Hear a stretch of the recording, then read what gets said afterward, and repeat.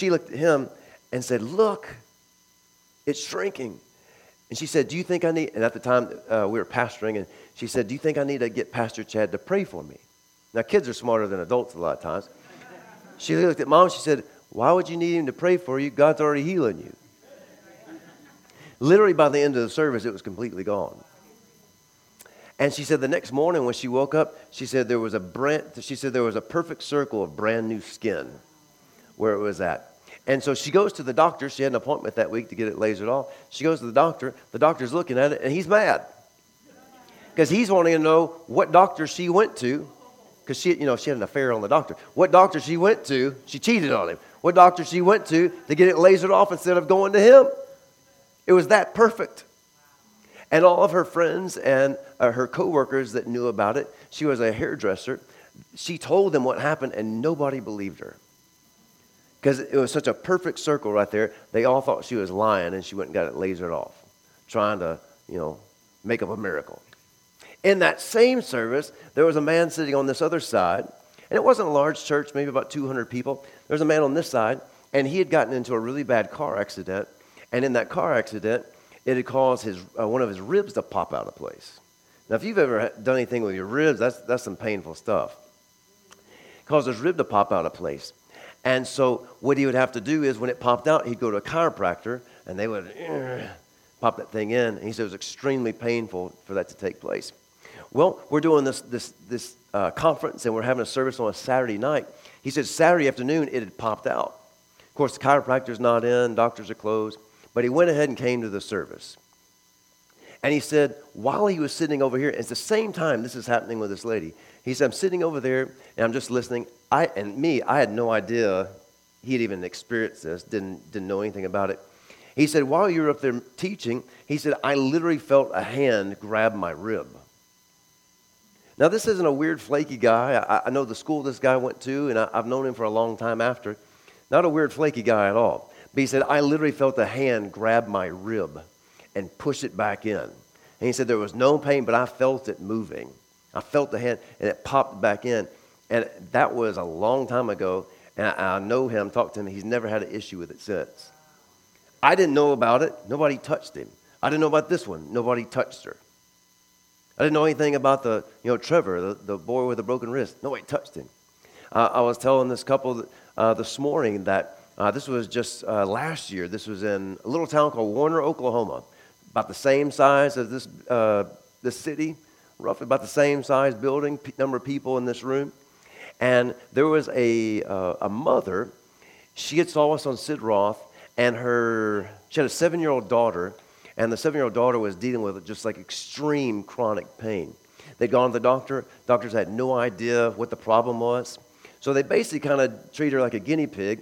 They started giving her cancer medication to try to combat the pain.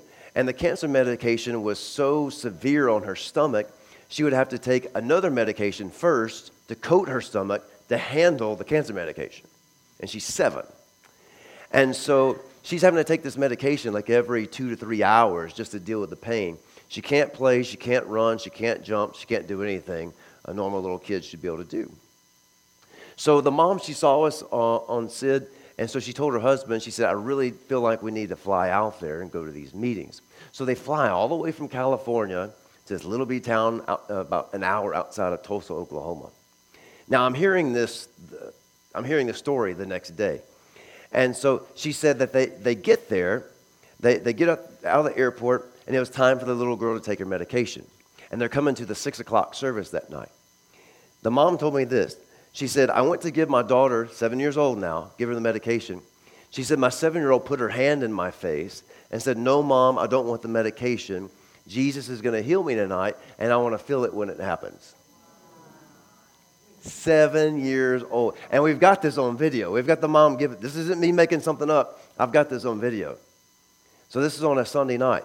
So they show up to the service. Now, I don't know all this, all right? I don't know all this. We're ministering different ones, and I'm told, hey, there's this lady that came from California with her little girl. That's all I know. We go up to her. She says she's in a lot of pain. Lacey, my wife, she's with me. We laid hands on her, prayed with her, walked off.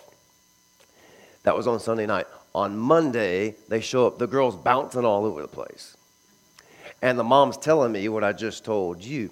And she says she woke up this morning, first time without pain. She said, I don't know how long. She hasn't had the medication, in almost 24 hours. She wanted to go swim. She swam at the hotel. She'd been running and jumping and playing. It was awesome. In that same service, again, it wasn't a big place. In that same service, there was a young girl, and she was 12 years old, and she was going blind. And the doctor said she had roughly about 2 years before she lost all of her sight, and she could barely see, much then. Well, all we knew, we were told this little girl was going blind. Lacey, again, we go over there, laid hands on her, prayed with her. And in this particular situation, we didn't see anything immediate, but that doesn't bother me. I mean, we usually see a lot of stuff instant, but it didn't bother me in that situation. And so 2 weeks later, the pastor calls me and says, Chad, I've got to give you some really good reports of the services. He said, remember that little girl that you and Lacey ministered to? I said, yeah. He said, get this. So she was going for her pre-op appointment. And for the surgery they were going to do, the doctors were going to melt her corneas. And this was an experimental thing. They were going to melt her corneas and insert an artificial lens in each eye to try to save a little bit of sight. And so she had a pre-op appointment a few days later after these services that we were in. So she goes to the pre-op appointment with her dad, and the doctor's looking in her eyes, and the doctor looked at the dad and said, sir, he said, I don't really know how to explain this, but he said, it looks like her corneas and her retinas are healing themselves. And now the doctor was an atheist. And the dad, I mean, they knew this guy, but the doctor's an atheist. And the dad said, look, it's not just healing itself. Jesus healed her. We were in this service a few days ago. And I get this, the dad didn't even go to the church. The girl didn't even go to the church. She had friends that went there. She's 12, and she begged her parents to bring her to the service. 12 years old. And they're sitting there, and the doctor said, well, look, I don't know anything about Jesus, miracles, healing. I'm just telling you, I'm looking at her eyes right now. Her retinas or corneas are healing themselves. She's going to be just fine. So they canceled the surgery. And he says, in other words, she said she ain't going blind. Her eyes they're going to get better. Same service, there was another lady that was there, and we didn't even know about this lady. So when the pastor's telling me about the girl that was going blind, that's now not going blind, he said, I've got another one for you. He said there was a lady that was in the service. I think she was about 23, 24, something like that. She was pregnant with her first child. But she had a ton of fibroid tumors all around her uterus. And she wanted to be able to have a natural pregnancy. I mean, a natural childbirth. And I don't know what an unnatural pregnancy would be, but but she wanted to have a natural childbirth. But she was considered to be a high-risk pregnancy. And the doctor said, look, no way, it's going to have to be a C-section. And so I believe, if I remember right, she's about 6 or 7 months pregnant at this point. And now she was in the service. Now, she told the pastor, she said, I did not want to bring any attention to myself, so I didn't say anything. So I didn't even know she was in the room, knew nothing about the situation. But she said, I just came believing that while Chad was teaching, I was going to get healed. That was her stance on that. So notice some of these things. You have a 7-year-old that says, no, Jesus is going to heal me. I want to feel it when it happens. You got a 12-year-old dragging her, parents to church so she can get healed because the parents don't believe squat. And then you've got this other girl who says, you know what? I don't even need anybody to lay hands on me. I'm just going to sit there and listen to the teaching and I'm going to get healed. I mean, this is the level of expectancy there. And she said that she went for her monthly checkup, which was about a week after the services. And she's in there, and the technician is looking at the scans, looking at the reports, and then looking at her prior reports. And she said, ma'am, something's kind of strange here because I'm not seeing any of those tumors that were there. She said, I'm going to go get my supervisor. So she goes to get the supervisor. Supervisor comes in. She's looking at it. She looks at the prior reports. She said, this is strange. I don't understand this. Let me go get the doctor. So she goes and gets the doctor. And the doctor comes in, looks at it, and I want to say they went and re-scanned her and then got some reports back, still couldn't find anything. And the doctor said, well, look, I don't know what to tell you. I don't know what happened, but there's no tumors there. So if you want to have a natural childbirth, go ahead. So, I mean, just those three things happen right there. In a town about this size, in a church about this size. So, I mean, what's possible? What's possible? What's possible? You know, we sing these songs all the time. I often wonder how often we actually believe them, but, you know. Well, don't get quiet on that. All right, John chapter 14. For those of you who aren't here this morning, we'll just start off at verse 12 just so you can see it.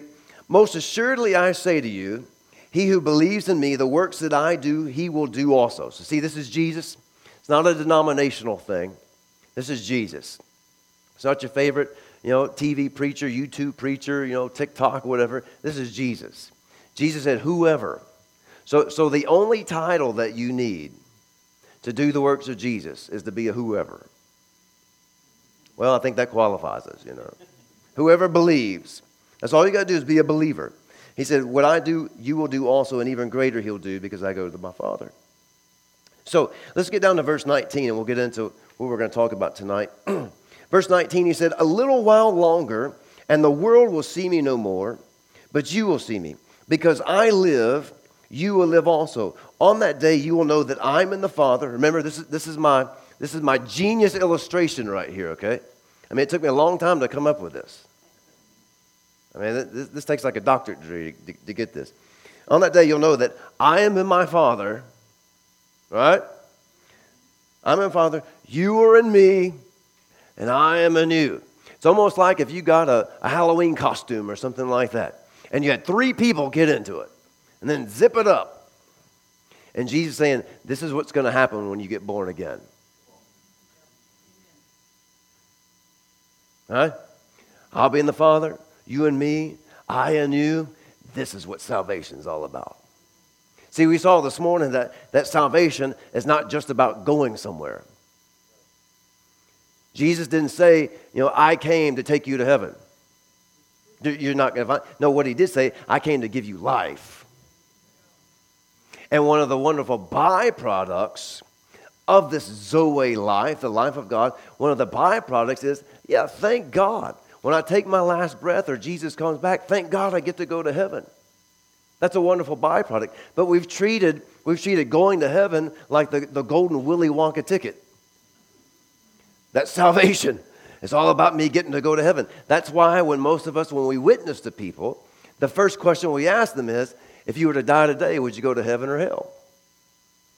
I mean, that's a legit question, but let me ask you this question. Maybe a better question would be this. Would you like to have God live on the inside of you today?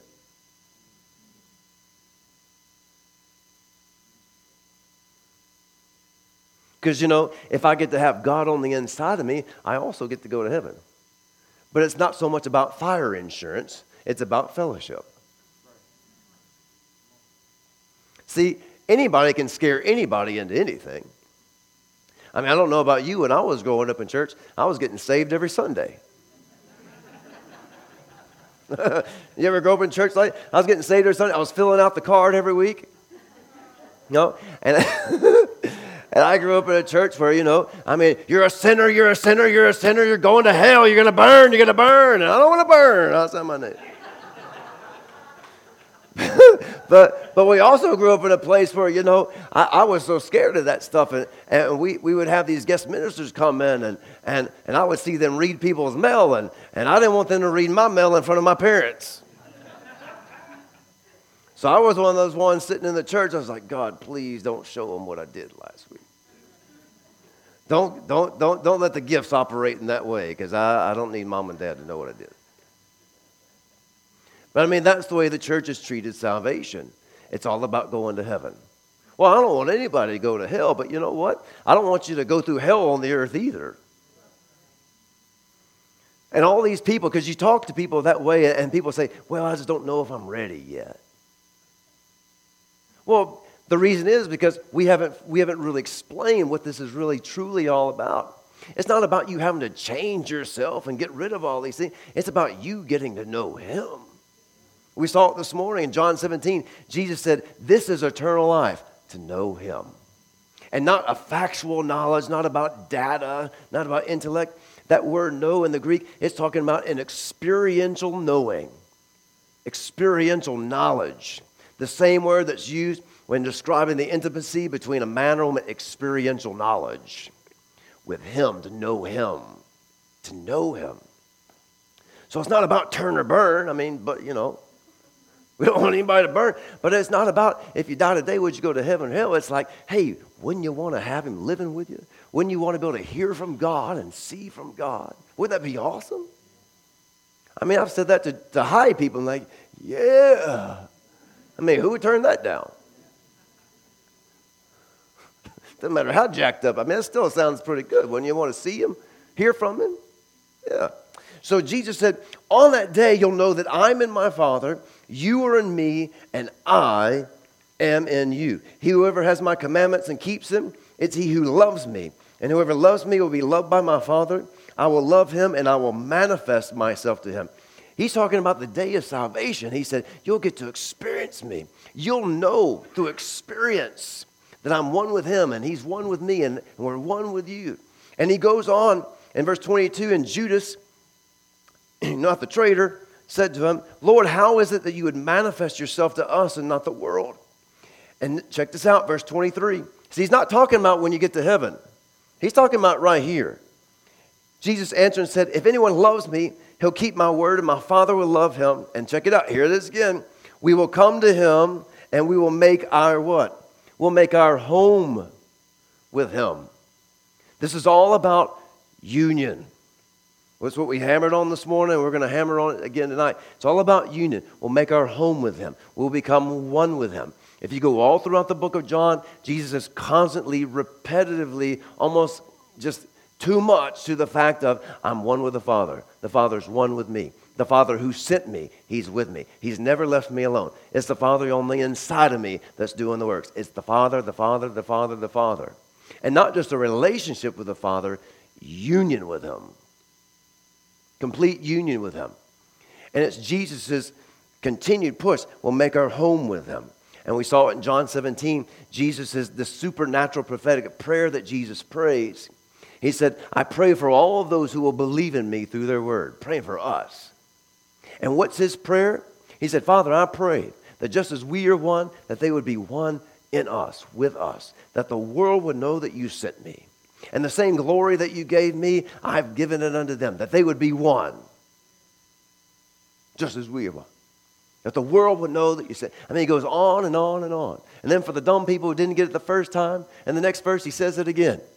Father, they would be one, just as we are one, that the world would know that you sent me. And the next verse he says, and by the way, I want them to go and be with me where I am. So he throws in the heaven piece. I want them to go to heaven. But the focus of that is I want them to be one with us. Yeah, I want them to go to heaven. But the focus, I want them to be one with us. And then the very last statement that he makes in that prayer, he said, Father, that I would be in them. That I would be in them. Why? Because when we become one with him, that's when life changes. That's when it changes. Not when I die and take my last breath. See, even in the spirit-filled, charismatic, whatever you want to call it, world, or we could just say the whole church world in reality, we have looked at it that salvation gets me to heaven, but in reality, death is my Savior. Death is my healer. Say, what are you talking about? Well, I mean, we look at it from the standpoint that when I die, when I take my last breath, I leave this body, that's when I truly get free. That's when I truly get free. No, I truly get free when I got born again. That's when I truly got free. And the reason I would say that with the utmost of confidence, because in John chapter 14, verse 19, Jesus makes this statement talking to physically alive people. He said, because I live, you will live also. Now, he's not talking to physically dead people. They're alive. They're looking at him, just like you're looking at me and going, He said, because I live, you will live also. He's talking to physically alive but spiritually dead people. He said, because I live, you will live also. You will live also. And you will find that this is a thread that runs throughout the New Testament of you becoming alive. You becoming alive. Let me show you a couple of these. Look at 1 Corinthians chapter 15. I need to hurry. 1 Corinthians chapter 15, and look at verse 22.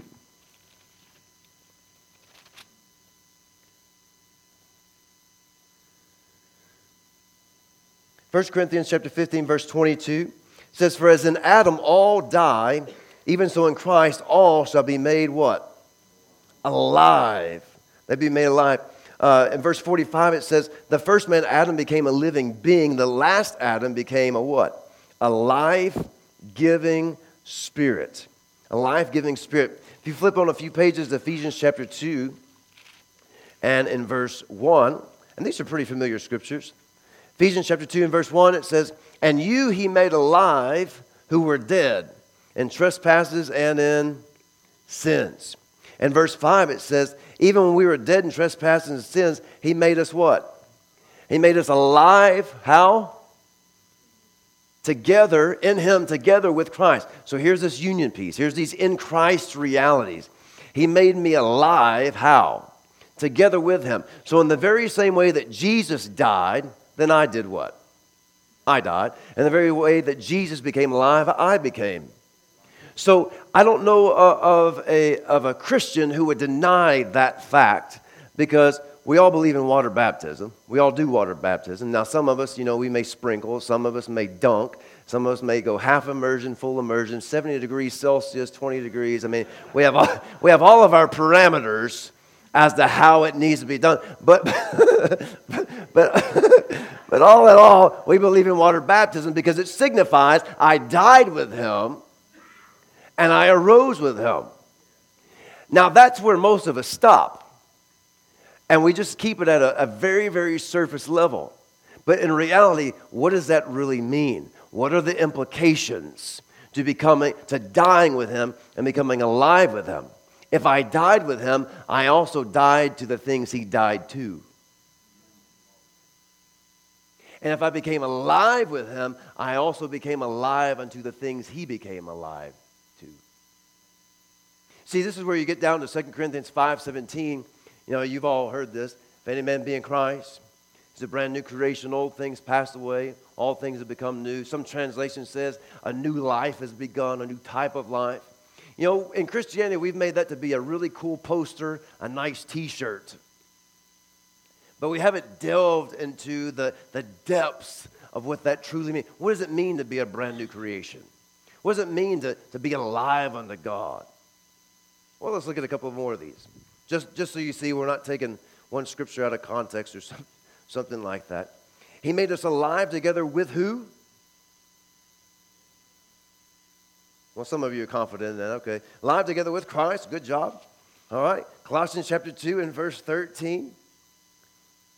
Actually, look at verse 12. It says, "We are buried with him in baptism, in which you also were raised with him through faith in the working of God who raised him from the dead." Notice he's not talking about when you get to heaven. Right? This is past tense stuff. He said, "You were raised with him through faith in the working of God who raised him from the dead. And you being dead in your trespasses and the uncircumcision of your flesh." Look at this phrase, underline it, highlight it. "He is made alive together with him, having forgiven you of all your trespasses." So right here, we get a clue here that when I died with him, I became alive unto him. And you see that this becoming alive has something to do with being forgiven too. Forgiven of your sins, dead to these things, made alive together with him. Let me show you a couple more, and then we'll get into the good stuff here. Colossians chapter. Well, you know what? Let's skip that one just for the sake of time. So flip on over to Romans chapter 6. And I want you to see this. Romans chapter 6 is a powerful chapter in Paul's letter to the Romans. And in Romans chapter 6 and in verse 4, he says, "Therefore we were buried with him through baptism into death." All right, so we've seen that already a couple of times. How are we buried? How are we with him as he was? We were raised up with him. We see it in Ephesians chapter 2. We were raised up together with him, made to sit down God's right hand in heavenly places where? In Christ. So it's this whole thing of identification, substitution. What you see Jesus did, he not only did it for you, he did it as you, right? So Romans chapter 6, verse 4, we were buried with him through baptism into death. Now notice this phrase, just as. All right, what does just as mean? In the very same way, right? I mean, you get a third grade education, know that. Just as. In the very same way, to the very same degree, just as Christ was raised from the dead by the glory of the Father. Now notice this. This will get you kicked out of some churches right here. Even so. So notice, just as, even so. Just as Christ was raised from the dead. Even so, we also should walk in a new type of life. Now think about that one. Listen to what he's saying. Just as Christ was raised from the dead by the glory of the Father. Now look, I'm going to say something right here. Don't get offended, but you have to think about this. A lot of Christians get mad about it, but it's scriptural. Jesus not only died physically, he also died, because he had to. He had to go through what we were supposed to. So Jesus died spiritually. That's why the Bible says he's the firstborn from among the dead. Well, he wasn't the first to be raised from the dead physically. I mean, come on now. He raised up a couple of people from the dead. Elijah raised some people from the dead. Elisha, so he wasn't the firstborn from the physically dead, so that only leaves one other option. He was the firstborn he was the first to be born again. People get riled up about it, but it's the only way redemption it's the only way you could have salvation. Jesus was the first to be born again. That's why Jesus told the disciples, because I live, you will live also. And you see it right here. Just as Christ was raised from the dead, even so we should also walk in newness of life. So in other words, the same type of new life Jesus lives right now is the same type of new life you are to live right now. Well, okay, Chad, but I hear that, but that doesn't make sense. How's that possible? He's there, I'm here. It's because you're looking at this to tell you who you are. Now, you may wake up in the morning, you may walk in that bathroom, look in that mirror, and say, man, I am sexy.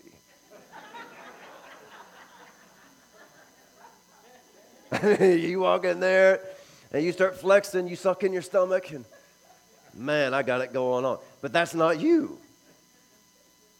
The body is not you. It's your house. It's a tool that we use to operate in this natural realm, but that's not you.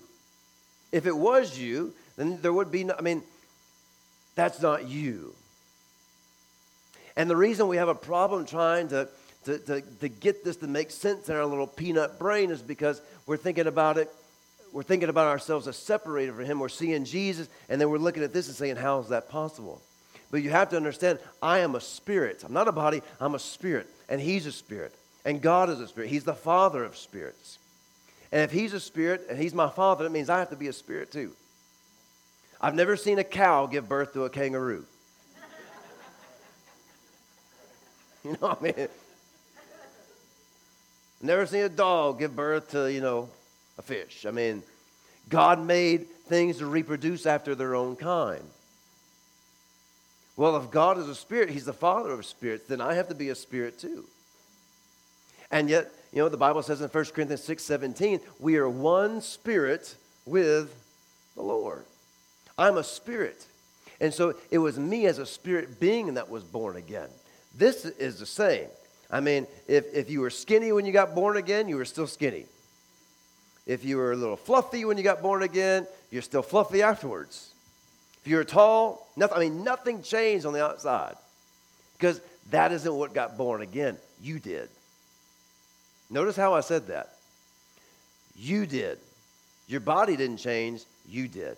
You became a brand new creature in Christ. Old things passed away. Everything became brand new. A brand new life has begun. A brand new type of life. But what have we done? We've relegated it to, not cussing as much and not sinning as much and not looking at porn at all and not doing these things and trying to be a better moral person. No, it wasn't about that. I know people today that are sinners and live better than Christians. I mean, I'm sure we all probably know somebody. I know some people of other religions that live way holier lives than Christians I know. So it's not so much about your standards increasing. Now, I mean, it's certainly not a license to sin. But like we talked about this morning, the more that you know him, the more that you hang out with him and you know him and understand, you don't want to do those things. And those things just start to fall off anyway. I mean, if you go to a church and they're always preaching on sin, it's just going to produce really good sinners. But you go to a church where they preach on righteousness, it's going to produce a lot of really good, righteous, living people. What you're conscious of is what you're going to do. Anyway. So he said, even so, we also should walk in newness of life. So again, if you want to know what's possible, look at Jesus. If you want to know how you should see life, look at Jesus. Look at what's his perspective? What are his thoughts? That's what I need to be doing because he's showing me what's possible. Yeah, but he's in heaven. It doesn't matter. The same authority he has, I have. The same fellowship he has with the Father, I can have with the Father right here. I don't have to be there to have the same fellowship. Of course, people in our circles, they would say this, well, there's no distance in the realm of the Spirit. Anybody ever heard that phrase? But how come all of a sudden things change when it comes to me hanging out with him? Chew on that one. Selah. So, even so, we also should walk in newness of life. Now, verse 5, he said, if we've been united together in the likeness of his death, certainly we shall also be in the likeness of his resurrection. Now look at verse 6. This is where it gets good. Knowing this, our old man was crucified with him. So you see the identification, right? Old man was crucified with him so that the body of sin would be done away with, that we would no longer, now notice this phrase, we would no longer be a slave to sin. So how did this no longer being a slave to sin come about? By me dying and becoming alive unto him. So if I died with him, that means I died to the things he died to. And I became alive with him. I became alive unto the things he became alive to. Notice what it says, for he who has died has been freed from sin. And if we died with Christ, we believe we shall also live with him. So he's talking present tense. Here's future tense, and then he comes back to present tense, talking about what's going on now. Knowing that Christ, verse 9, having been raised from the dead, he dies no more. Death no longer has dominion over him. For the death that he died to sin once and for all. But the life that he lives unto God. Now let me ask you a question. When does sin, let me back up. When does sickness and disease, death, oppression, addictions, mental issues, when did all that show up? When sin showed up, right? When Adam and Eve sinned, that's when the curse came, and then all of the crud came after that. So essentially you could say it like this, that sin, it's the root. And sickness and disease and addictions and oppression and mental issues and demonic attacks and all that stuff, it's the roots that come from, it's the fruits that come from the root of sin. It's the fruits that come from the root. But notice what Paul is telling us. He's given us this wonderful little mini sermon in verses 1 through 10. He said, you died to these things. You died to sin. If I died to sin, I have to die to all the byproducts too. If sin was the source, which it is, the curse, then I have to have died to all the byproducts too. If Jesus died to sin, then he also died to all the byproducts. And if I died with him, I died to it too. We don't have a whole lot of time, but it'd be a good study for you. And if you're interested, you go to our Healing Academy stuff and you can find it in there. And we talk about this. We've been talking about this a lot, especially in our weekly healing talks and stuff. But it's this. There is a divine connection between forgiveness and healing. There's a divine connection between sin and sickness. I'm not saying that someone gets sick because they sin. I'm talking about the sin of Adam, the curse. It produced sin, sickness, disease. Sin produced those things. You even see this in the story of the paralyzed man in Luke chapter 5. When the paralyzed man is brought to Jesus, he's got these 4 crazy friends, bring them to Jesus, tear up the roof. How'd you like to be that guy? A lot of people believe it was Peter's house. Tear up Peter's house, drop him through the roof. Jesus, he sees their faith, and he looks at the paralyzed man. He said, man, your sins are forgiven you. Can you imagine going to a healing meeting? And the preacher looks at you and says, sir, you're forgiven. If it was in modern church today, they'd probably got mad and turned around and walked off. I don't need you getting in my business. I need you to heal me. I actually had a lady tell me that one time. So I'll never forget, I was 29 years old. We had started our first church in College Station, Texas, Giga-Maggie's. First church. And we were seeing, the first weekend of the second month we've been going, we had a little boy. He had 3 tumors on his head, and they dissolved during the service. He had lymphoma. He had Hodgkin's disease. The next month, we had a lady completely blind. I mean, completely blind. She was instantly healed. I'll never forget, she walked up to me. I'm green as green can be. And she walked up to me, and I said, what can I do for you? And she said, I can't see. And I said, what do you mean you can't see? She said, I can't see. Now, I'm hoping she's like nearsighted. I got floaters or something like that. I said, what do you mean she can't see? She said, son, I'm blind. And, but short version is she walked out of there seeing perfect. And so we're having all these miracles start happening. So I'll never forget this one lady. She shows up, and this was a few months later, and we don't really do healing lines much, but we did that morning. She's standing here, and I walked up to her and I said, ma'am, what can I do for you? And she said, well, I've got extreme shoulder pain, and my back's all jacked up, all this type of stuff. And I went to lay hands on her, and I stopped, and I said, ma'am, I could be wrong, I said, but this just kind of came up on the inside of me. I said, have you been dealing with some issues, like some relationship issues with like a family member? I said, I'll go so far as to say this, that like, maybe there's some bitterness there. And that's one of the only few times I've actually ever brought that up with healing and stuff. But it was just real strong on me on that. And I said, is there something like that? And she goes, well, yeah. She said, me and my mom, we got into an argument 20 years ago, and I haven't talked to her since. And so I'll never forget, we're standing right over here at the edge, and I said, well, ma'am, I said, that might be something you need to deal with. Now, I'm 29. She's probably in her 50s. And I was a whole lot nicer back then than I am now. And I said, well, ma'am, that might be something you need to deal with. And I'll never forget, she said, son, I don't need you to preach to me. Just put your hands on me and heal me. So I gave her a little pity prayer, gave her a Holy Ghost shake, and I walked off. Because I knew nothing was going to happen with that one right there. But in the story, Luke chapter 5, with the paralyzed man, Jesus said, man, your sins are forgiven you. And the guy didn't get it. And the Pharisees, they get all upset, says they're reasoning in their heart and say, who does this man think that he is? Who can forgive sins but God alone? And Jesus, knowing what they're thinking, looks at them and says, which one's easier to say? Your sins are forgiven you? Or to say, rise up, take up your bed and walk. Which one's easier to say, you're forgiven or you're healed? This is Jesus now. He said, which one's easier? Now, in the Jewish culture, they believe if somebody's sick, if there's something going on physically, it's because somebody sinned.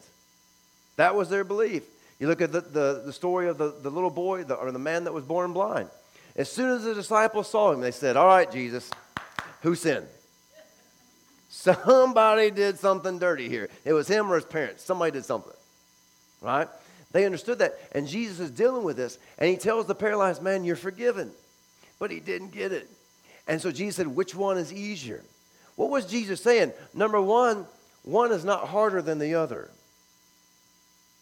Now, in the church today, forgive us, but in the church today, we think healing is hard and forgiveness is easy. You know how I can prove that? When's the last time you got on Facebook and you saw someone say, I need everybody praying? Get your church group praying, your prayer groups praying. I need everybody praying. We need to pray and get God to do something. My Aunt Sally, she sinned really, really bad. And we need everyone praying. Get your prayer groups praying. We need a prayer chain going on Facebook. Everybody be praying for God to forgive Aunt Sally. You ain't ever done that. Why? Because we don't think forgiveness is a big deal.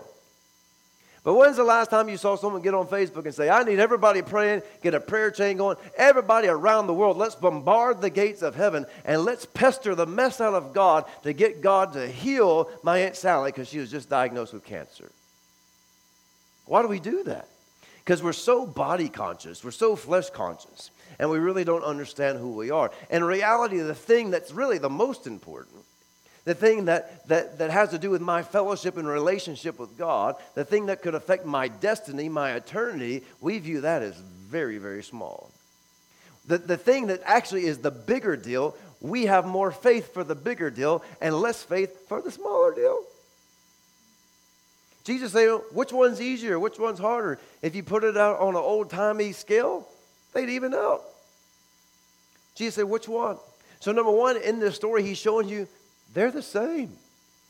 One is not of more weight than the other. But number two, he shows you this. When you get forgiven, you also get, maybe that's what Peter's talking about in 1 Peter 2:24. When he says, having died, actually, why don't you look at it? Look at it with some fresh eyes, and then we're going to come back to Romans. 1 Peter chapter 2 and verse 24. I know most of you could quote the last portion of it, but you have to understand there's more to 1 Peter 2:24 than by his stripes you were healed. 1 Peter 2:24, he says this. He says, who himself bore our what? Sins in his own body on the tree, that we having what? Died to sin. So you see this is a recurring thing. We died with him, and in dying with him, we died to sin, that we would live for righteousness. So how do I get righteous? I have to get saved. I get forgiven. That makes me right. 2 Corinthians 5:21 says, he who knew no sin became sin, so you and I would become, not just, righteousness is not just a gift. Yes, it is a gift, but it's not just something I possess. It's not a trophy I put in the trophy case. He said that you would become the righteousness of God in Christ. That means he's talking about my identity. He's talking about who I am. Righteousness is not just something I get, it's who I am. In other words, he said, just as God is right, you become right. That makes people a little shaky in church. But it's a good thing he said it and we didn't. That you would become the righteousness of God in Christ means you become right. How right? Just as right as God. But it's not because of anything you did. See, this is the grace of God. Because I'm not good enough. Most of the church still thinks they're a little lowly worm under a bucket of scum, a sinner saved by grace. You know? But Jesus is telling us here, Peter's telling us, Paul's telling us, you're the righteousness of God. And the same way God is right, you're right. And people have a hard time with it because they say, well, you don't know what I've done. And you know, I'm just a human being and we're prone to error. Yeah, I get that. That's why God didn't make a covenant with you. That's why he didn't make a covenant with me. He made a covenant with himself so that I wouldn't screw it up. See, you and I, we have a better covenant established upon better promises. Under the old covenant, it was based on their actions. Under the new covenant, it's based on Jesus' actions. So that's why it says in Hebrews that Jesus, he forever perfected those who are being sanctified. That while I'm working out my salvation, I'm still perfect.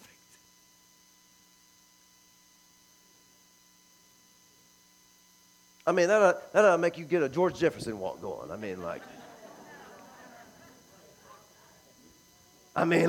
That'll give you a self-esteem boost in the fact that, hey, even in my mess, I'm just like the Messiah. That's how great salvation is. It's not a license to sin. It's not a license to go and do whatever you want. But I'm telling you, once you begin to see yourself the way that he sees you, that's not even a thought. You don't even want to do that stuff. It doesn't even appeal to you anymore. I mean, that sin stuff, that's just babyhood stuff. If I'm still dealing with that 20 and 30 years into salvation, it's because I don't know who I am. Salvation made you perfect. It made you right. That's why this whole issue of trying to get good enough to get healed is a bunch of hellish nonsense. If I'm trying to get good enough, it's because I'm not saved. So what do I need to do? I need to get born again. And once I get born again, I become more than good enough. And in reality, every single person Jesus healed was a sinner. So if they were good enough to get healed as a sinner, you probably fit the bill as a born-again believer. Because it's not about you and your actions. Yes, we should always be growing in holiness. And yes, we should always be working to raise our standard of living and this and that. But you know what? None of those things can get me what Jesus already made me. See, those things are dealing really with my consciousness and awareness of God. They don't change me. Let me put it to you like this. When I was born in 1977, I was born as Chad Gonzales. There's nothing in this world I can do that changes who I am. I could change my hair color. I could get just for men, get rid of the gray. I could put a little toupee. I could do all these things. I could put on, bigger shoes to make me taller. And, I could get some implants and get me some bigger muscles. And I could do all these things. But none of that's going to change me. See, the whole issue of sin, all sin is Satan trying to make you more aware of this world so you can't access where you're from. The more conscious I am of the curse, the less conscious I am of the blessing, and the less of a position that I'm in to pull and release from that.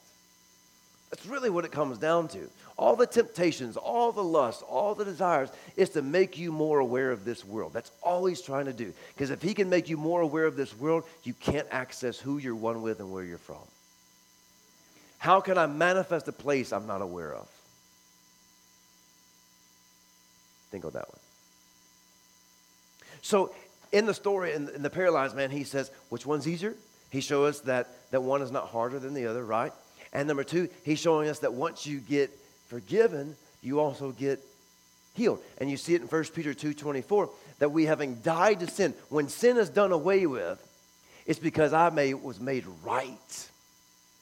And because I was made right, and righteousness is about my position in him, because I'm the righteousness of God, because I am in him, then by his stripes you were healed. That healing is not the thing I'm chasing after. Healing is a byproduct of who I am. Or you could say healing is a byproduct of being made right. Righteousness produces healing. Or you could say forgiveness, because how do you become righteous? You're forgiven. Sin's taken away. You're dead to it. Because you become righteous, healing is a byproduct. So when I become born again, really what he's telling you is the truth, that healing is already yours. Now the church today, just like we'll sit there and we're praying, God, give us more glory, even though Jesus said in John 17, Father, the glory you gave me, I gave it unto them. Right? And the church is praying, God, give us this dead-raising power. And yet Paul is praying for the church in Ephesians 1, Father, open their eyes and show them that dead-raising power, you already gave it to them. Right? Maybe there's a reason the church isn't walking in the power of God and the things of God that we should be, because we're praying wrong and we're singing wrong. Maybe if we would actually pray what Paul prayed and see how Paul saw, we might actually walk in what Paul walked in. But what have we done? It sounds real religious.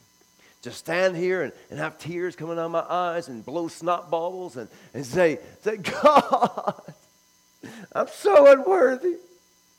I need more. I need more love. I need more joy. I need more peace. I need more anointing. I need more of this. I need more of that. It seems really, really spiritual. See somebody blowing all that stuff out of their nose and just crying and crying out to God. But really, it's just stinking pride. See, true humility is recognizing who you are. That despite how I feel and what it seems like, to humble myself and realize what he did for me and go against my natural reasoning and go against all the religious people around me and recognize who he made me to be and be humble enough to step into it. See, Paul said in Colossians chapter 2 and verse 6, as you have received him, now walk in him. Acts 17:28. In him we live and we move and we have our being. How is that possible? Because he said in Romans chapter 6, the same new life Jesus lives is the same new life you're to live. How can we be living separate lives? How can we be experiencing separate things? He's telling you it's possible to share the same thing. It's all about union with him. Jesus is showing us that when you get forgiven, you also get healed. Why? Because when the sin problem's taken care of, then what? The sickness problem is taken care of. Why? Because if I died to sin, that means I also did what? I died to all of the effects of sin. Or you can say it like this. If I died to the source of sin, then I also died to... If I was connected to that root of sin, where the fruits were alive in my life, and Jesus came and through redemption, he cut the root off, and then he grafted me into another root, a root of righteousness, and now righteousness is the root. And the fruits of righteousness are healing, prosperity, peace, joy, patience. Let me give you another illustration. It'd be like if you had an extension cord, okay, and you plugged it into electricity. Now, whatever's in that wall, that power can flow. And that's what was going on with Adam and Eve, okay? When God made them, they were alive unto him. There's no sin, there's no death, there's no lack, there's no addictions. None of the curse is there, right? They were alive unto God. Well, in Genesis chapter 3, it says that Satan came and he's tempting Eve. And we find out in the New Testament, it says that Eve was deceived. Why? Because she didn't know who she was. Now in Genesis chapter 1, 26 and 27, God's the one, not some famous preacher, not some denominational thing. God said, let's make man in our image and in our likeness. Let's give them dominion for the fish of the sea, the birds of the air, cattle. Over all the earth, even over the creeps. Y'all know some creeps? You got dominion over the creeps too. But God is the one who said that. And he made Adam and Eve to be like that. And Satan's there, and they're standing at this tree, the tree of life. And they've seen this tree, the tree of good and evil and with knowledge and whatever you want to call it. They're standing at this tree. And they've passed by this tree many times. She's seen it many times. She's looking at it physically. And he keeps telling her, if you'll do this, you'll be like God. If you do this, you'll be like God. And at first she refutes him. But then it says in verse 6, as she's looking at the tree, then she saw that the tree was good for food and make her wise to be like God. Well, she wasn't seeing it physically for the first time. But it says that she saw. What happened? As she's looking at that, and she's hearing these thoughts and these ideas and these suggestions, and as she listened to it long enough, with her imagination, her perception changed. And now she's seeing that tree differently. And because her perception changed, her decision changed, her actions changed. Because she looked at it, she said, yeah, if I do that, I'll become like God. But it was the great deception. Because she was already like God. And what happened? She reached out. You could say she stepped out of grace and stepped into works. And you know what happened? She lost what she had. See, Satan had no authority in her life, did he? No, that's the reason he had to come and tempt. He had to try to come and deceive.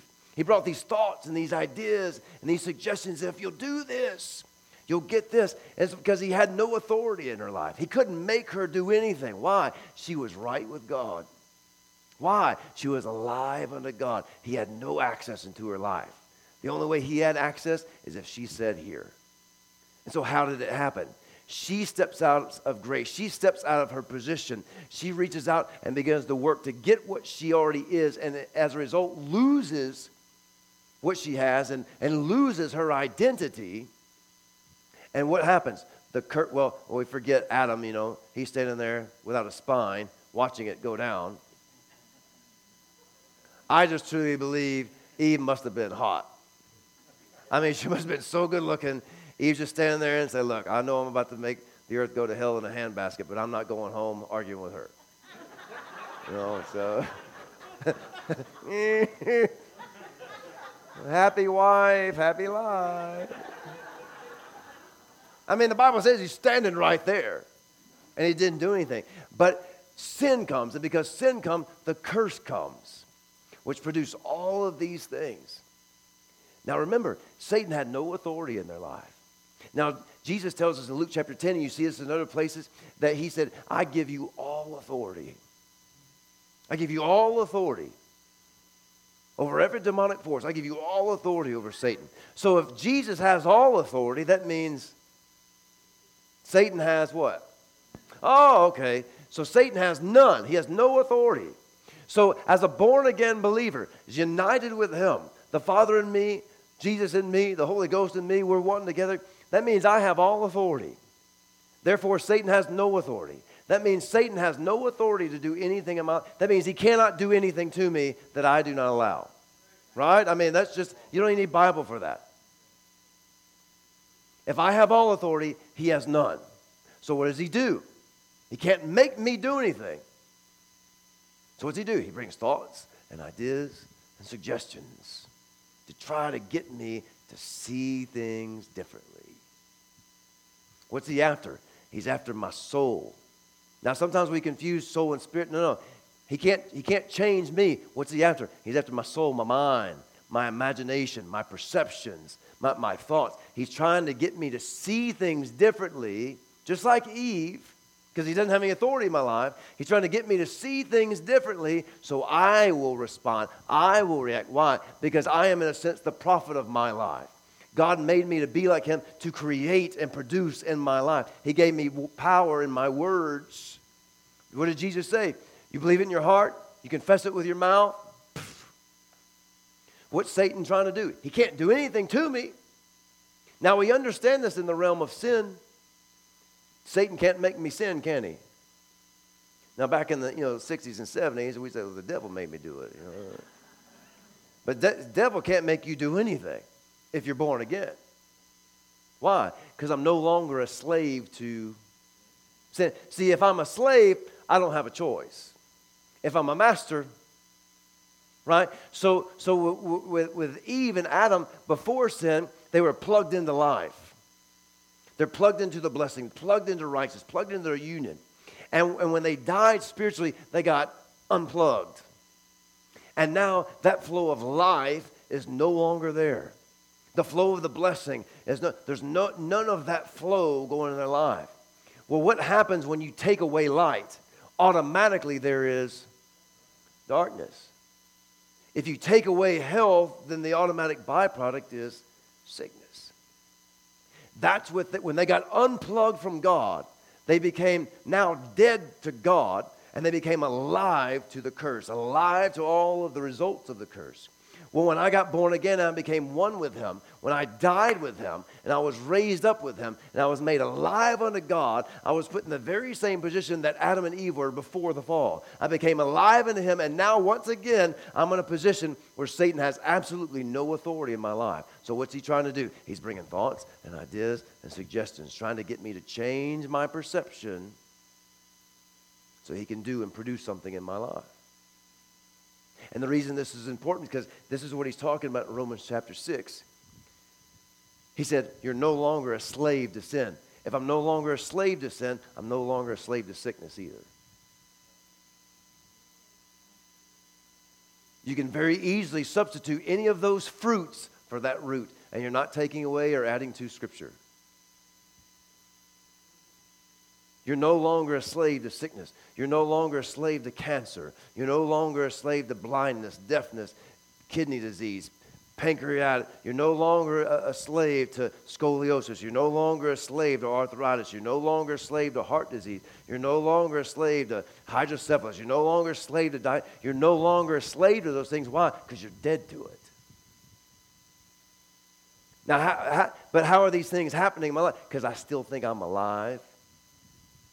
I still think I'm alive to it. Maybe the problem isn't that God is withholding. Maybe the problem is I still think it can actually affect me.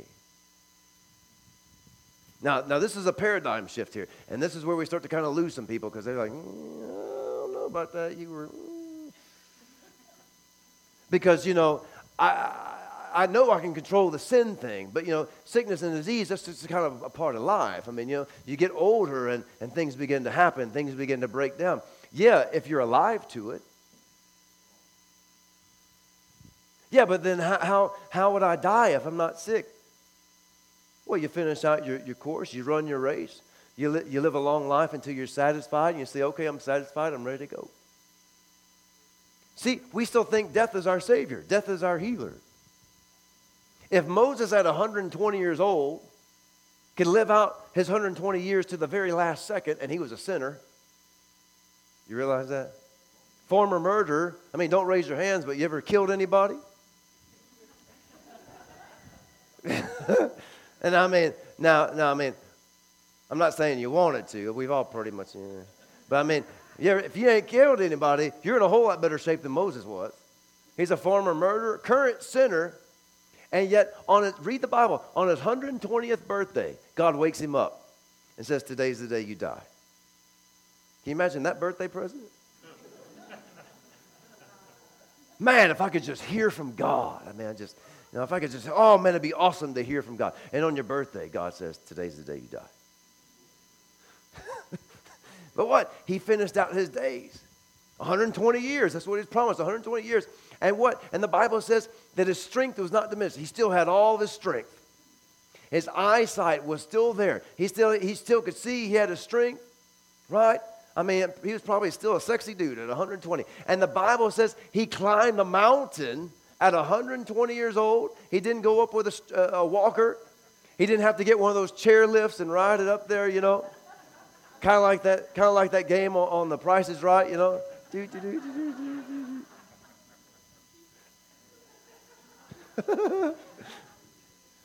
He climbed a mountain at 120.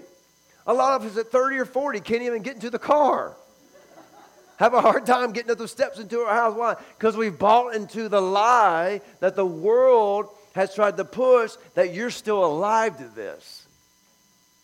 See, we turn 30, and when we turn 30, we talk about we got the creaks, and when we turn 40, we got the cracks, and turn 50, we got the oh me's, and 60 and the oh my's, and 70, you don't even know your name.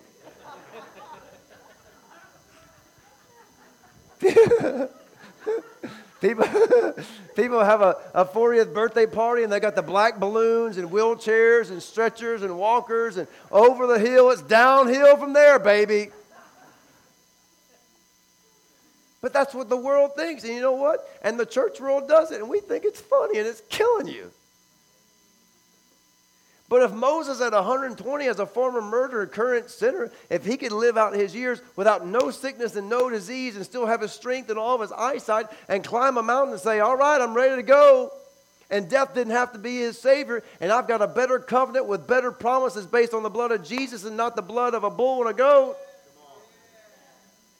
Why would I sell myself short? Because Moses was still a slave to sin. He was still a slave to sickness and disease, isn't that? But as long as he was doing what he was supposed to be doing, walking according to the will of God and following all the rules, he was good. Right? But me, and again, this isn't a license to do anything. This isn't that greasy grace or anything like that. But it's this thing of what Jesus did for me and what he made me and the position that he put in me, that me experience these things and walking in these things has nothing to do with what I've done. It has everything to do with who I am. Has everything to do with who I am. And what Jesus was trying to let us know, what Peter's trying to let us know, is that when I'm forgiven, when I become the righteousness of God, I am no longer alive to the things of this world. I'm no longer alive to the curse. I'm dead to it. Some of you, it'd be really good if you start getting mafia style with it. You're dead to me.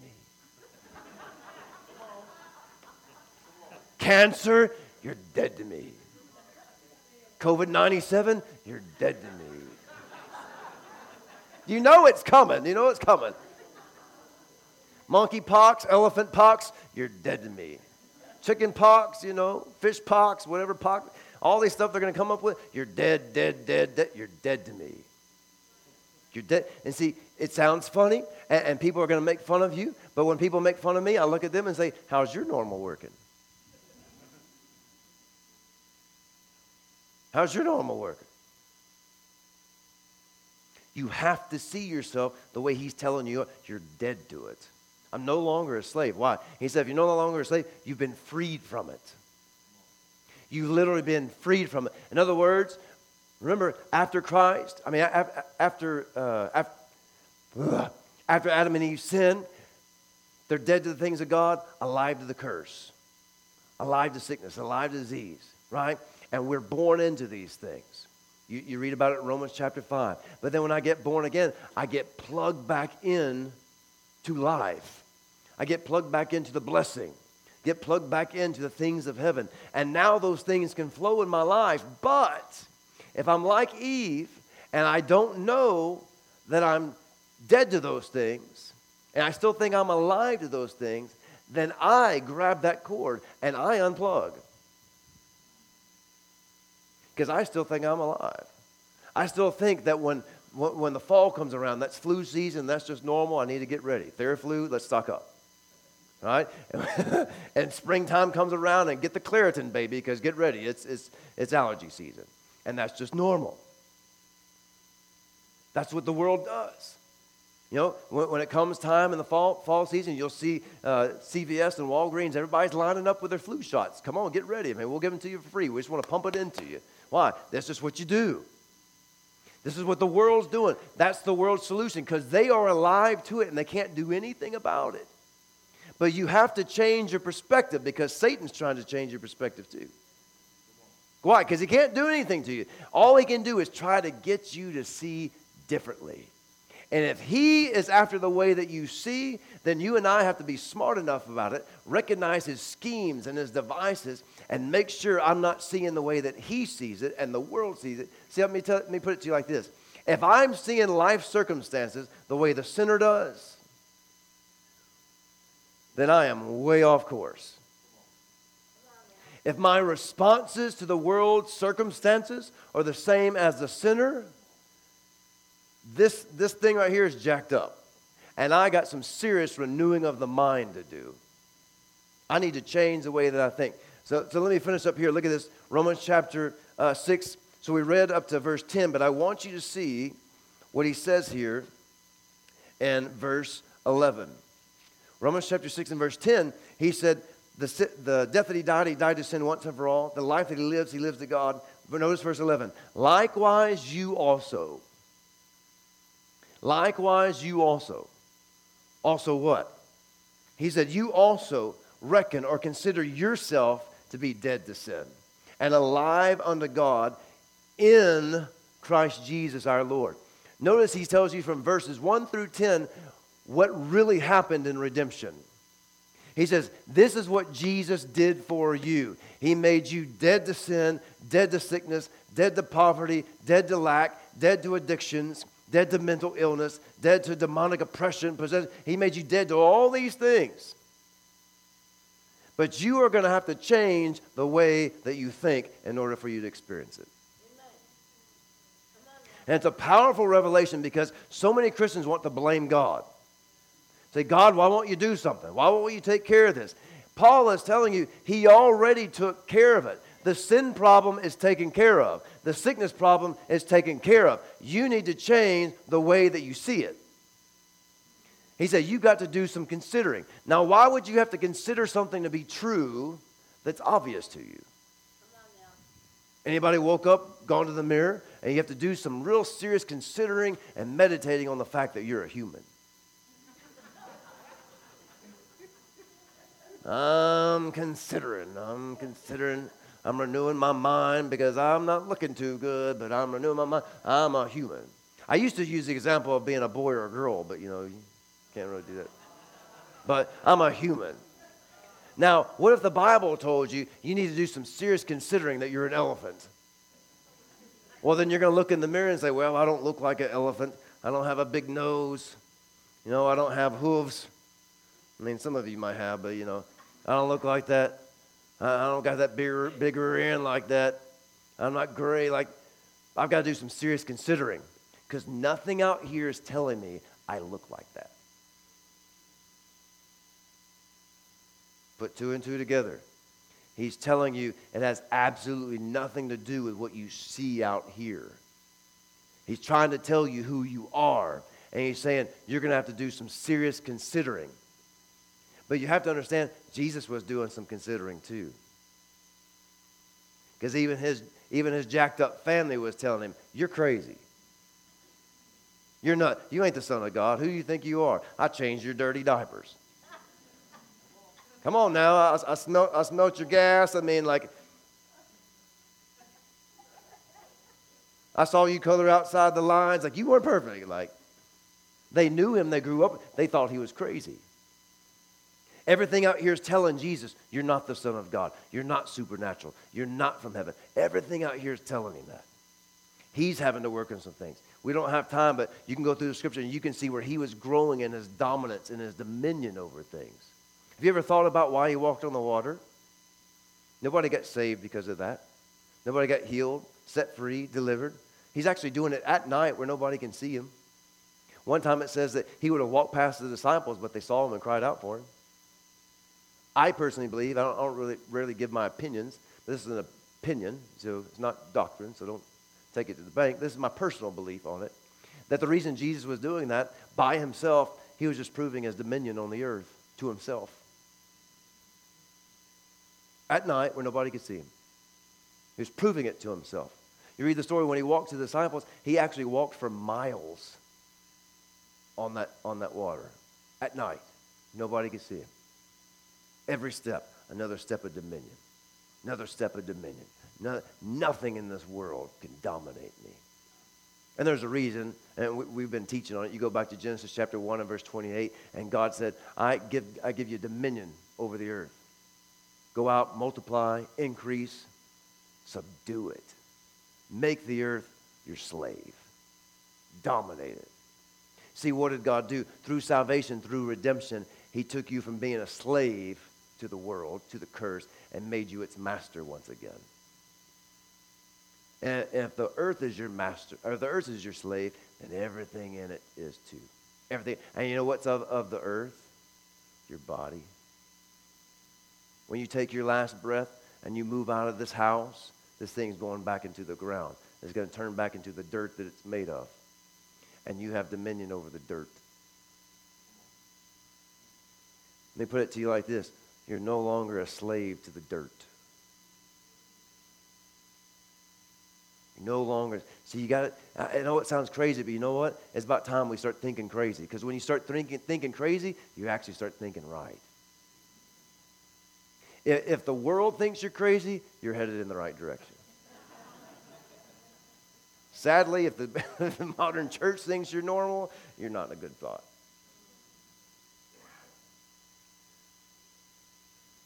You're not in a good spot in the modern church if they think you're normal. An alternate reality. There's the plug for the book. An alternate reality.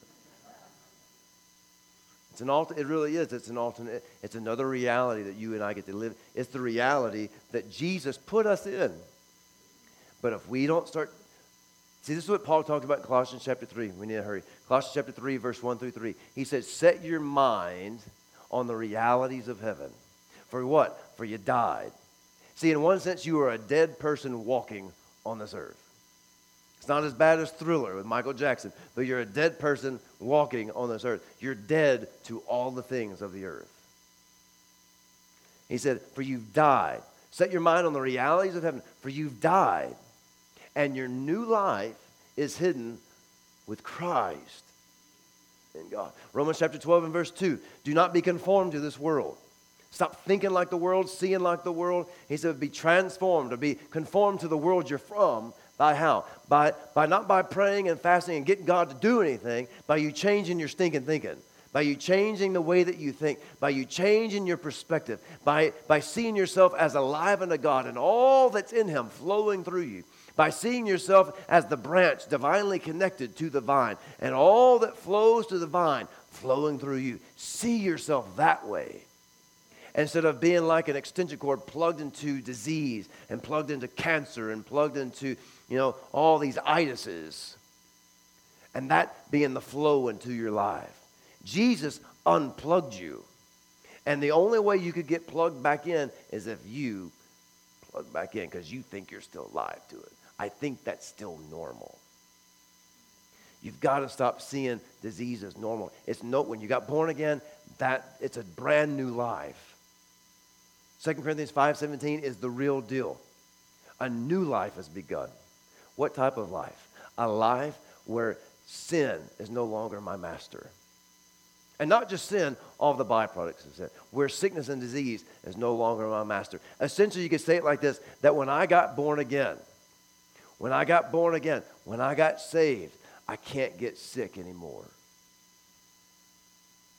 Now, that's a bold statement, but I've been saying it for a long time now. It's impossible for me to get sick. It's impossible for me to have disease in my body. Why? There's too much of him on the inside of me. You ever thought about this? That when God moved on the inside of you, it should affect your body? Anybody ever had relatives come over for Christmas or Thanksgiving? People are there for a day or two. You know they're there. They're eating your food, leaving your refrigerator open, using your toilet paper, leaving toothpaste in the sink, not flushing the toilet, not pushing the lid down. You know they're there. Why? They're affecting your house. Nobody can be in your house and it not affect your house. Well, what happens when God moves into your house? Shouldn't it affect your house? I'm telling you, we could go up the mountain from all kind of sides, and I'm going to win every single time. God wants you healed. He wants you healed. And in reality, in the very same way that he sees you as forgiven, he also sees you as healed. God sees us as healed. Jesus sees us as healed. Actually, Satan already does too. He just doesn't want you to know it. See, think about it. Satan, the Bible says, he is the father of lies. There is no truth in him. If Satan's coming up to you and telling you that you're sick, na, na, na, na, na, na, and there's no truth in him, and he's the father of lies, it must mean that. But what's he doing? He's bringing these thoughts and these ideas and these suggestions. He's a tempter. He's a deceiver. He's a great salesman, and we've been buying all of his stuff. It's like he's on QVC, and I'm like, man, I got to have it. He's after your imaginations, your perception. What are you most conscious of? What are you most aware of? What has your affections? Because whatever has your affections, whatever moves you emotionally, that's what has your heart. You can tell me that you're believing, but if the situation is moving your emotions, you might want to check up on what you really believe. Whatever has your affections has your heart. And out of the abundance of the heart, the mouth. It's been very interesting to watch people. I've dealt with people for a while now dealing with this stuff, and to see what people say after they didn't get the right result. Actually, I was dealing with this one couple, and I need to stop with this. I was actually dealing with this one couple, and the husband had cancer, and everybody was saying the right stuff. Saying the right stuff. And he ended up dying. And I was listening to the wife, and she made this statement. She said, I told him, if God heals you, that'll be great for you and great for me. If God doesn't heal you, it'll be great for you and be bad for me. And I'm thinking like, okay, but the entire time you're talking about that I know God's going to heal him. I know God's going to heal him. I know God's going to heal him. I know healing is his. But then I find out in these private conversations, when it's not in front of people, the private conversations is, well, if it happens, great. If it doesn't, well. You talk to somebody long enough, and the truth will always eventually come out. But see, what we've been doing, we've been playing these faith games because we've been around it long enough. We know what we're supposed to say, and we know what we're supposed to do. But one of the ways you can really check up on where you're really at on it is what moves you. What's moving you? What's truly moving your soul? Because whatever has my imaginations, that's what's going to be most real to me. And whatever's most real to me, That's what my faith will automatically produce. I don't have a faith problem. You don't have a faith problem. We have an awareness problem. We don't have an equipment problem. We have an awareness problem. I've got the faith of God. I can believe for anything. You've got the faith of God. You've got the faith of Jesus Christ because you're one with him. How could you do what he did and not have the same stuff? And if mustard seed faith will move a mountain, my God, it must be microscopic to move a tumor.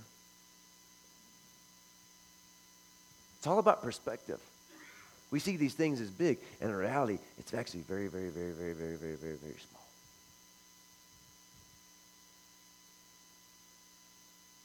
So, quickly here, anybody here, you've been dealing with any type of chronic disease, cancer, something like that? I've had cerebral palsy and my legs are not traveling up. Okay. Anybody else? Cancer? Anybody else? Liver failure? Okay. Anybody else? Fibromyalgia? Okay. Emphysema? What else? Anybody? Huh? Cancer? You? Okay. Anybody else? COPD? What?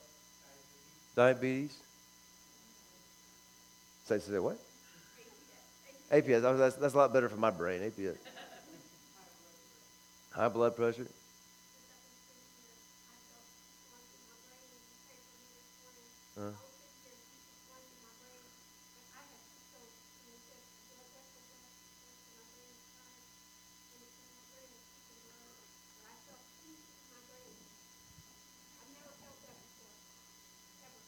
Praise God.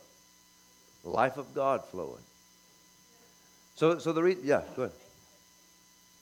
Stomach issues. Anybody else? Well, let me just say this. We're throwing out everything. So go and raise your hands. Tell me what's going on. Okay. Good thing it's not your brain, but you're not. Yeah. Generative disc. Yeah. Okay. Think about that. All those things they told us. Yeah, I'm not picking on you. I'm just saying, but think about the COVID thing. Think about this perspective. We're trying to talk about perspective tonight. Think about this. All right. Think about this. 2.5 years ago, if you were walking around an airport or something like that, and you had to sneeze, you didn't think too much about it. You just let it go. Today, you try to hold it in because you know the person next to you is going to freak because they think they're going to get the pox or something, I mean, I remember it was it was the first week of March, March of 2020. I'm in the Paris airport, okay? I'm in the Paris airport, and I'm heading to India. And CNN was on all the TVs, and everybody's freaking out in there. And of course, and I get it, at that time, all these people are dying, being reported of dying in Italy and places like that. And so we're there near it. Everybody's wigging out. And I'm sitting there, and I'm seeing what's on the news, and I'm looking at these people, and I'm not going to lie. After being around that for about an hour, because I'm waiting on a flight, the thoughts start coming to me. Because I'm seeing this. I'm seeing people freak out everywhere. And I started getting a little fear because I stopped casting down those imaginations, and I started listening and stuff. And I had to get up. I grabbed my stuff. I went to the bathroom and went to a stall, shut the door. And I went in that stall, and I stood there, not to relieve myself. I stood there to fix myself. And I had to work on my mind in that stall and get my mind back where it needed to be. And I stood there in that stall with my eyes closed and started using my imagination and seeing the vine and the branch, me connected with him, seeing that flow right there. The Psalm 91 was for the sinner that had a covenant with God. How much more so would 1,000 fall at one side, 10,000 at another, but it not come near me because I'm one with him. I had to do that in the stall. I had to get holy in the stall. And then I walked out there, and I sit down, and I look at the craziness and the nonsense that's going on. And then I see this little boy, probably about 9 years old. He went and grabbed a doorknob. And the mom that was standing there, she starts yelling, "No!" And she pulls out her big mom bag and pulls out a big thing of hand sanitizer, pulls off the top, and anoints him with hand sanitizer. Pours the entire bottle on his head. Hand sanitizer running down his face. And she starts rubbing it all over him in the airport. And I didn't know whether to laugh or yell or like say, oh my God, or pull out my phone and put it on YouTube. But I mean, it's about perspective. It's about perspective. And think about it. Over the course of 2 years, 2.5 years, and constantly being seen on social media and TV, all of the symptoms and all of these type of things. I mean, now we know all the symptoms. And yet now, if someone gets the sniffles, they think they're going to be in ICU and die. 2.5 years ago, we didn't think it was that big of a deal. It's all about what you've been fed. What you're hearing, what you're seeing is going to change the way that you see things, which is going to cause a change in the way that you believe things, which is going to cause a change in what you see in things and receive of things. It's all about perspective, awareness. What else is going on? Anybody else that didn't rate? Yes, sir. Diabetes? Yes, sir. Dizzy? Anybody else? Liver disease? Huh? Knee pain. Okay, anybody else? Arthritis? Hashimoto. Sounds like a Atari game. Okay, yes. Knee? Neuropathy? All right. Let me put it to you like this. Is there anybody here that doesn't have anything? I was joking. All right. All right, so I was just being funny. So let me put it to you like this. Think about the things that we've talked about tonight, okay? Think about the things that we've talked about. If you've received Jesus as your Lord and Savior, thank God you get to go to heaven. But when you made Jesus the Lord and Savior of your life, somebody moved on the inside of you. Somebody moved on. It's Christ in me, the hope of glory. But that word hope is the Greek word that means expectation. Why would I expect the glory of God in my body? Because Jesus said in John 17, Father, what you gave me, that glory I give unto them. The same glory that was in him, he said, I've given unto you. That same light that was shining out of Jesus on the mountain, that we call the Mount of Transfiguration, is the very same light that shines on the inside of you as a spirit being right now. The light. And you know what light does? Light, it's a great disinfectant. Light will create. Light will burn out and dissolve. It will disinfect. This is the reason the Bible says that God is life. He is light. And John chapter 1 and verse 4 and 5, it says, in him was life, and that life was the light of men. And the darkness could not overcome the light. That means the greater that's he that's in me than he that's in the world, he that's in the body. There's nothing that can touch my body that's greater than who I am. Why? Because I am a master. He's the King of kings and the Lord of lords. That means I have to be one of those kings, and I'm one of those lords. Why? Because he gave me a dominion. He gave me authority. He put me in his place, in his stead, to continue to dominate and rule and subdue. When I got born again, he moved to live on the inside of me. I'm bone of his bone. I'm flesh of his flesh. It's not something just for weddings. In Ephesians 5, Paul said, you're bone of his bone, flesh of his flesh. But I'm not just talking about man and woman. I'm talking about you and Christ. It's all about union. I mean, it's all there. It's the giant red thread that runs all throughout the New Testament, all throughout Paul's letters to the churches. He's trying to tell you who you are. He's trying to show you who you are. He's slapping you upside the head, shaking you, saying, wake up to who you are. In Ephesians chapter 1, 15 through 21, he said, Father, I pray that the eyes of their understanding would be enlightened, be filled with light, that they would know. He didn't pray that God would give us. He said, Father, I pray that they would know what they have. That they would know the plan of God, they would know the inheritance that he has in the saints, and they would know the exceeding greatness of the dead-raising power they exerted when he raised Jesus from the dead, that we would know that it's in us and it's for us. Paul wasn't praying for God to give it to us. He said, God, open their eyes that they would know they have it.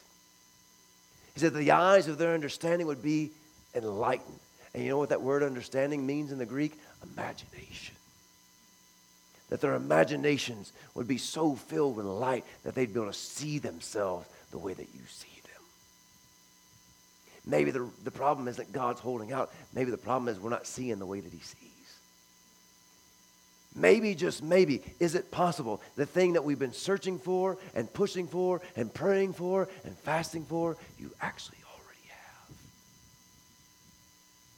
What's the possibility that what you've been trying to get God to release, that he actually already did when you got born again?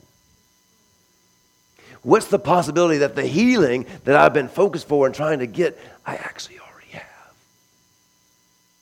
What's the possibility that right now you and I are in this very same room, in this very same situation? What's the possibility we're in the very same place that Eve was, standing in that tree, and Satan saying, you don't have it, but if you'll do this, you'll get it? What's the possibility that we are just like her, standing there right now, and we don't know what we have, and we think we don't have it, so I'm trying to get it? What's the possibility?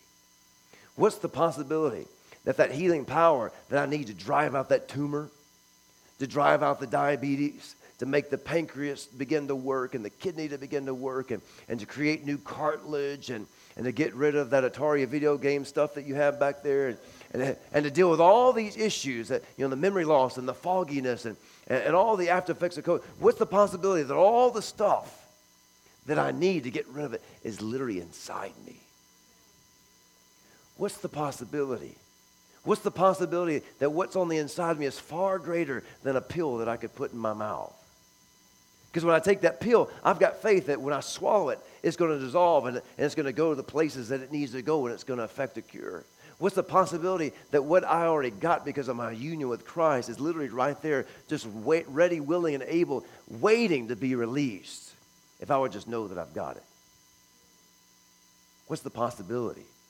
See, in Ephesians chapter 4, Paul says, don't walk as the Gentiles walk, the sinners. Don't walk like they walk in the futility of their mind, with their understanding being darkened, their imaginations, their deep thoughts being darkened. And he goes on to say, being alienated from the life of God. That their imaginations alienates them from this life that God is and he has. What's the possibility that so many of us are walking as a sinner walks, not knowing what we have? And even though we have it on the inside, we've alienated us from the medication, so to speak, of heaven, because we don't know we have it.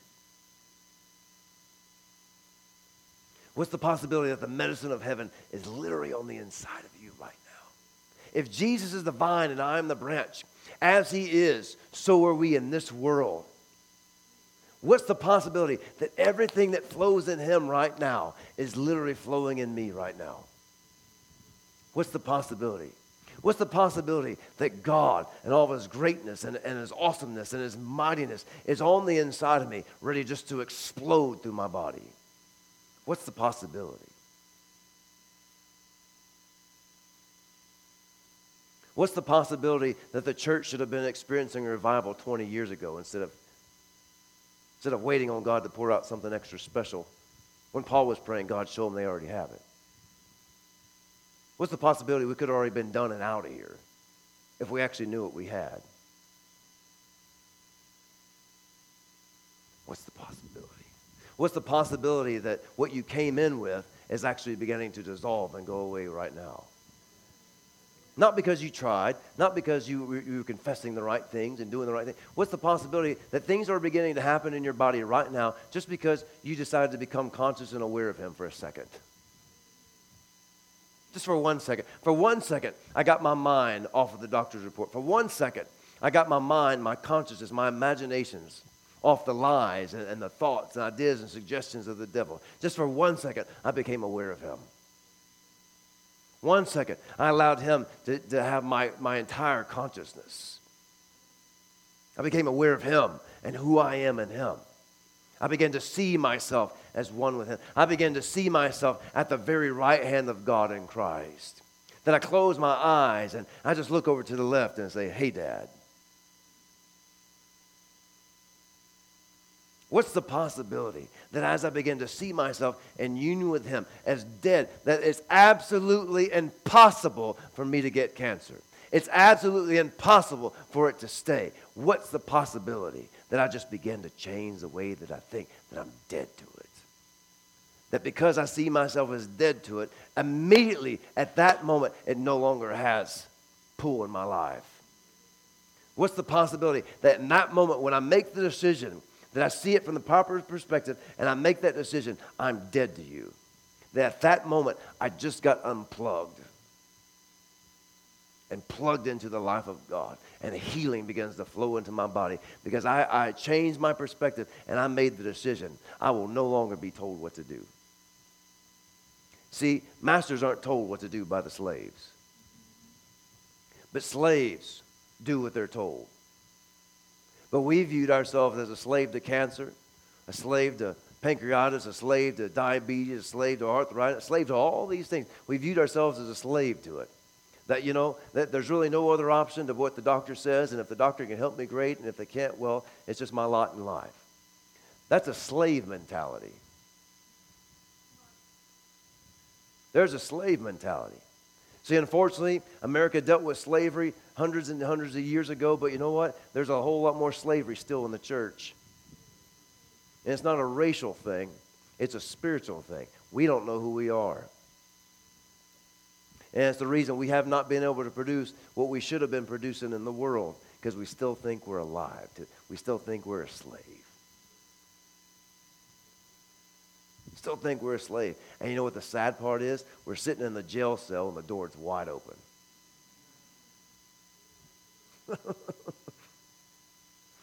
Jesus set me free, set me free. The door's wide open, doofus. I know, but set me free, set me free.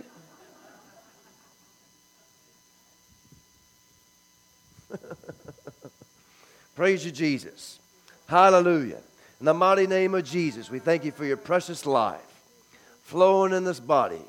And we command this body to submit and do. Brain, you begin to function the way that you were designed to function by God.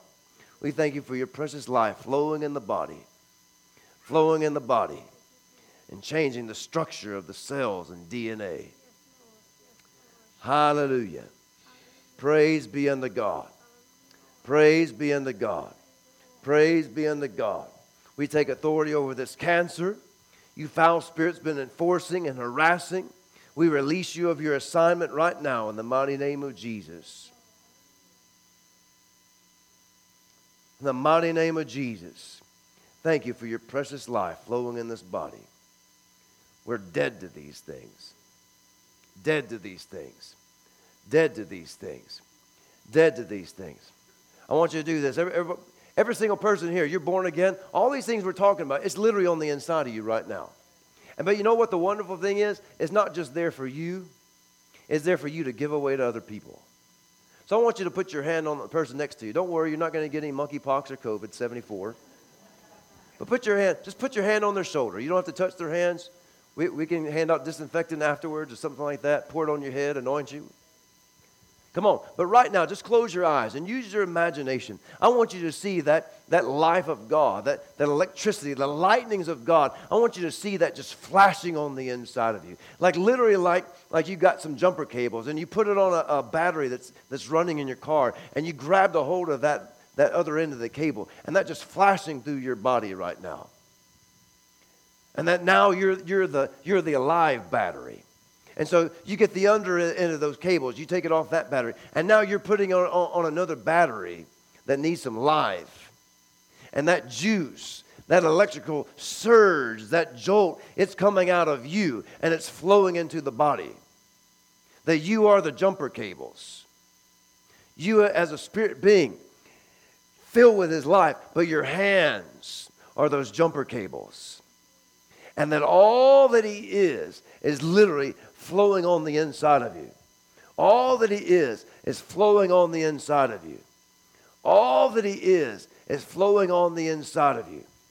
All that he is flowing on the inside of you. And because it's flowing on the inside of you, it's flowing through you and flowing into them. Come on, we say it all the time that we are the body of Christ. But you need to get a little bit more real with it. That we not just collectively are the body of Christ, but you literally are the body of Christ. Whatever situation you may be in, whatever circumstances you may be in, You may be the only Jesus that someone ever sees, ever comes into contact with, ever experiences. You are his hands. And you are his feet. And all of him lives in you and flows in you. Flows on the inside of you like a mighty rushing river. You know, Jesus said that like a well of living water on the inside. Like a well of living water on the inside. Like a well of living water on the inside. And then he went on to talk about the Holy Ghost. And he's talking about rivers of living water. See, the wells are for you to dip down into. The wells of salvation to dip down into and access whenever you want it. Drink from it whenever you want it. Have a nice cold drink whenever you want it. But you know what? Those rivers are for the world. Those rivers are for your community. Those rivers for all those that are around you. The life of God to flow out of you and to flow into those bodies and remove every ounce of sickness, every ounce of disease, every ounce of all of these attacks of the devil. His precious life flowing into the body, removing arthritis. Come on, making brand new cartilage, straightening up spines, causing nerves to function, causing nerves to begin to talk, synapses to begin to fire. Come on now, rods and cells in your eyes beginning to form and reform and beginning to see. Those that were colorblind. I mean, we were down in Houston, a boy that was completely colorblind all of a sudden began to see in color. A man that was completely blind began to see. Praise you, Jesus. I mean, nothing is impossible. You and I, we get to operate in this realm, the realm of the impossibilities. It's our playground. It's our playground. It's the realm which we get to operate in. Jesus said that nothing was impossible with God, that all things are possible. And he said nothing is impossible for those who believe. For those who believe. For those who believe.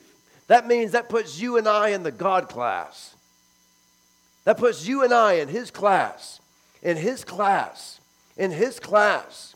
That all that he is could flow through us. That his precious life could flow through us. The love with which he loves would flow through us. That we would experience him. We would encounter him. Be filled to the full and overflowing in him. See, when God gives, he never gives just a little bit. He always gives excessively, abundantly, lavishly. He's a too much God. He's a 12 basket leftover, net breaking, boat sinking God. He's too much. He gives too much. He didn't save you and say, I hope that helped you a little bit. No, he gives too much. All that he is. Come on, think about that life that was flowing out of Jesus, that light on that mountain. It was so much of it, his body couldn't even contain it. His body couldn't contain it so much, it's flowing into his clothes. It's not only affecting his body, it's affecting his clothes. And Jesus was doing that as a man, anointed by God, filled with God, filled with his precious life, filled with his light. And he was doing that as a man. Why? Because what was on the inside of him was getting on the outside. Oh, what a change in my life. Something on the inside, working on the outside. Oh, what a change in my life. Oh, what a change in my life. I've got a river of life flowing out of me. It makes the lame to walk and the blind to see, opens prison doors, sets the captives free. I've got a river of life flowing out of me. Spring up a well down in my soul. Spring up a well that makes me, come on, whole, whole, whole. Spring up a well, and unto me that life abundantly. That life abundantly. That life abundantly. That life abundantly. That life abundantly. Come on, Jesus said, I came that you would have life and you would have it with abundance. That I came to give you life, that you would be filled to the full and overflowing. Filled to the full and overflowing. Filled to the full. This isn't like putting your finger in a 110 socket. This isn't like putting your finger in a 220. This is like climbing up on a pole and grabbing a hold of a live wire. And yet the power that flows in that is still nothing compared to the power that flows into the creator of the universe at the throne, the one that you are united with, that's one in you, one with you. The power, the life, the light that he released into the universe, and the universe cannot contain. But because you were made in his image and in his likeness, you contain all that he is. And that flowing into your body, flowing into tumors, flowing into organs, flowing into knees and joints and backs and shoulders and brains and cells, every fiber of your being, every bone, every tendon, every ligament, flowing into your body like flashes of lightning into your body. Driving out the things the doctors have been trying to drive out. Driving out the things that doctors couldn't figure out. Creating things that science cannot create. Replacing organs that science cannot replace. Why? What if it's possible that angels are walking the room right now and bringing body parts from heaven and putting them in bodies right now? What's the possibility? What's the possibility? What's the possibility that the ones that you can't see, that God has given to us, for us, what's the possibility that just because you become more aware of God in the last 15 minutes than what you were when you came in? What's the possibility you started getting your soul, your imagination hooked up to the realities of heaven, and all of a sudden because of that you began to access where you're from? Access the place that you can boldly go into to find grace and help in a time of need. He said, boldly come. What's the possibility you're accessing that place right now? What's the possibility that as the realities of heaven begin to become more real to you right now, what's the possibility that things are just beginning to flow? Things are beginning to fix themselves, not because of you, but because of who he is on the inside. What's the possibility? That his precious life is flowing on the inside of you. That his precious life is flowing in the body. And it's creating, and it's restoring, it's rejuvenating. Hallelujah. Hallelujah. That the precious life of God is flowing into the bodies. The precious life of God is flowing into the bodies. The precious life of God is flowing into all these bodies and restoring and creating and healing and removing. What's the possibility? What's the possibility that all that we have desired, that we literally were filled to the full and overflowing when we got born again? What's the possibility? What's the possibility? What's the possibility that if you walked in here with cancer, you just died to it once again? What's the possibility? What's the possibility that the tumors you can't see right now are beginning to dissolve? What's the possibility that the cartilage that was missing in your joints right now is beginning to form once again? It's not just a possibility. It's a reality already for us. See, healing is not a promise for us. It's a reality. Under the old covenant, it was a promise. Under the new covenant, it's a reality. How come it's a reality? Because he said, I already did it. I've got a promise. No. I've got a reality. When I was dependent on the high priest once a year, it was a promise. Now I'm dependent on my high priest who went in once and for all. It's a reality. Hallelujah. Praise you, Father. Well, kept you a little longer than I intended to. But look, that right there, what we did right there just for a few minutes, that's how you plug back in. And you know what? You can do that anywhere, anytime you want. Instead of watching Seinfeld for a while, you can take 15 minutes, go in your room, tell everybody to shut up and leave you alone. Close your eyes. Use your imagination. See yourself where you're seated. And plug in. Plug in. Plug in and begin to see. Listen to what I said. See yourself where you're seated. I'm seated in heavenly places. The throne room of God is my office. The throne room of God, that is the place of which I minister from, I pray from. That's where I'm seated. I grew up really, really poor. I used to think if I had an office, I've made it in life. Because I thought, important people have an office. Well, you know what? You have an office. And it's greater than any penthouse suite up in Trump Tower or anything like that. It's the highest place of the universe. That's the place of which you and I get to operate from. And the more we begin to use our imagination, the more we begin to see it, the more we begin to see where we're from and meditate on that and do some considering, the more these things begin real to us, the more we're able to release it and access it and walk in it, and the more the things of this world become absolutely ineffective in our lives. And we can walk through this life as a king, reigning in righteousness. You know, it says over in Romans chapter 5, we're to reign as a king in life. You can't reign as a king in life as you see yourself as a slave in life. Can't reign as a king if I see myself like this.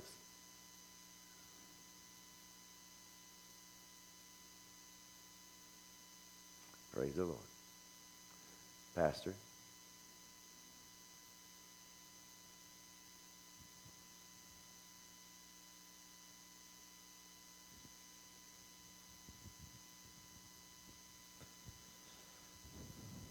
Well, that was awesome. I'm really grateful to Chad. Some of you who've been around me for a long time know that I've been a little frustrated with what we call the move of God. Because we've watered it down so much that it's unrecognizable to the Scriptures.